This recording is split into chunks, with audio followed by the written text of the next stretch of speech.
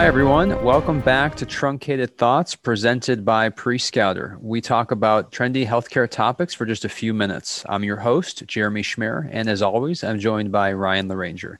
Today, we're talking about generics and biosimilar drugs. Essentially, generics are copies of drugs, and biosimilars are modeled after existing drugs. This has many implications for the cost and efficacy of drugs. So, we're going to kind of dig into that a bit today. Ryan, to start the conversation, let's talk about the process of creating a generic or a biosimilar. All right. So in both cases, what you're looking for in a generic or a biosimilar creation is you're waiting for the period of patent exclusivity for a given compound to expire, right? So the whole point of a generic or a biosimilar is that there is a drug that has been developed, either a biologic or a small molecule, and it's gone through its period of patent exclusivity. That period of patent exclusivity expires. And now, if you want to make those compounds, you don't have to go through as much R&D and safety testing as the firm that originally developed the drug, because that testing has already been done. That's sort of why it's called a generic or a biosimilar. Because if someone makes aspirin or some other drug, and all that safety testing has been done, there's no reason to duplicate that effort, generally speaking. So this gets to kind of the difference between a generic and a small molecule. In terms of development costs, obviously it is lower for both, but for biologics or biosimilars, the thing you need to keep in mind is when you're making a biologic or a protein, this involves getting vats of bacteria or yeast that are programmed to make your protein, and they make that protein in these huge vats. You need to sort of, I will say, filter everything down. This is a very complex process. And so the patent isn't just around the molecule, the protein, insulin, or whatever it is.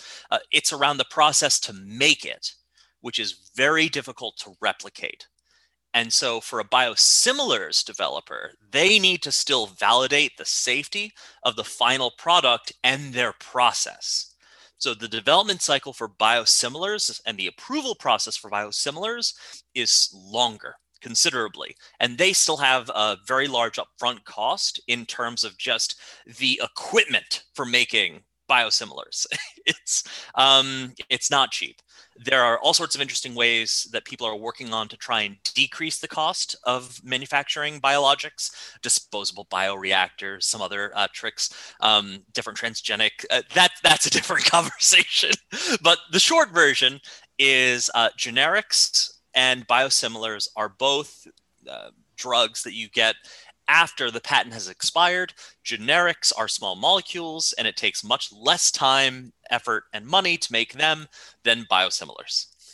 Got it. So it sounds like these medicines have a foundation that's been laid by the originator, and someone else is able to come in and sort of do something with that, or at least create something similar. Now, what I think some people are always curious about, I myself as a consumer am often curious, are those generics, are those biosimilars as effective as the original? I mean, so this depends a little bit on the case. So if we're talking about generics, so small molecules, the answer is almost always kind of unambiguously yes. Mostly. It's you're copying the same molecule. There might be some small changes, but generally speaking, it's going to be the same. Biosimilars, it's a little bit trickier, but again, in the near term, the way we think about generics and biosimilars now, it's going to be, for all intents and purposes, the same. There will be a different label. It will be made by a different group, but these groups are, generally speaking, generics and biosimilars firms are very, very good at what they do in terms of making a great deal of compound at a relatively low cost. So getting back to the business perspective then, right? So if you're a large drug maker, are you often in fear or sort of preparing your defenses for the inevitable going generic or going off of patent? What's that perception? So they don't call it a patent cliff because they're looking forward to getting there. it's it's one of the big drivers, one could argue, of the cost of certain compounds is that Innovator companies, or the companies that are focused less on making generics and more on doing the R&D around drug development, they have a very short window in which, relatively speaking, in which they have to recoup the enormous development cost associated with making that drug before generics or biosimilars companies sweep in and make it almost impossible for them to make money on this drug ever again. Now, there are a couple of things that need to be kept in mind. One of them is there are use patents, right?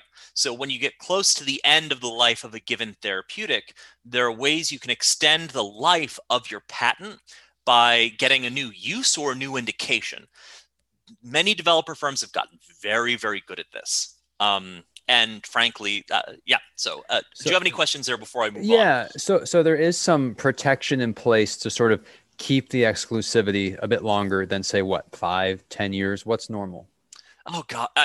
So the trouble, you don't file the patent when you start selling the drug. You file the patent during the development cycle of that drug. And so the amount of commercializable exclusivity you have, that is variable. The things that are consistent are things like it takes about 10 years and $1 billion to make a drug.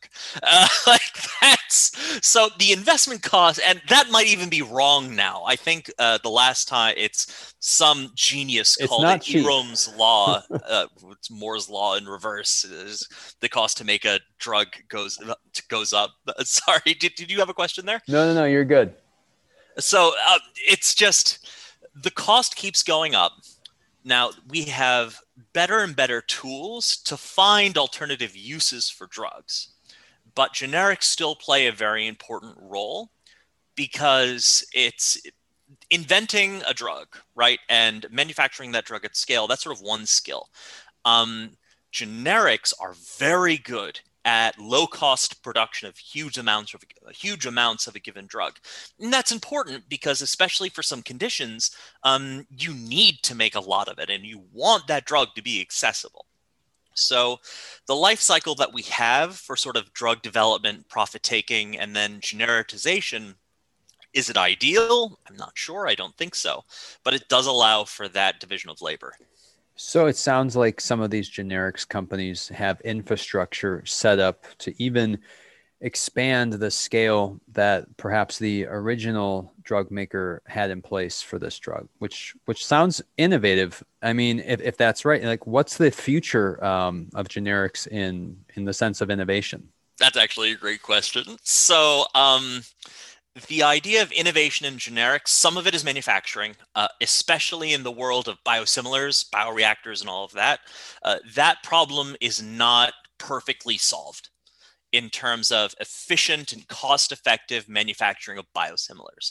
But in both cases, actually, you see a number of innovations that are impacting the way we think of generics and what they can ostensibly do.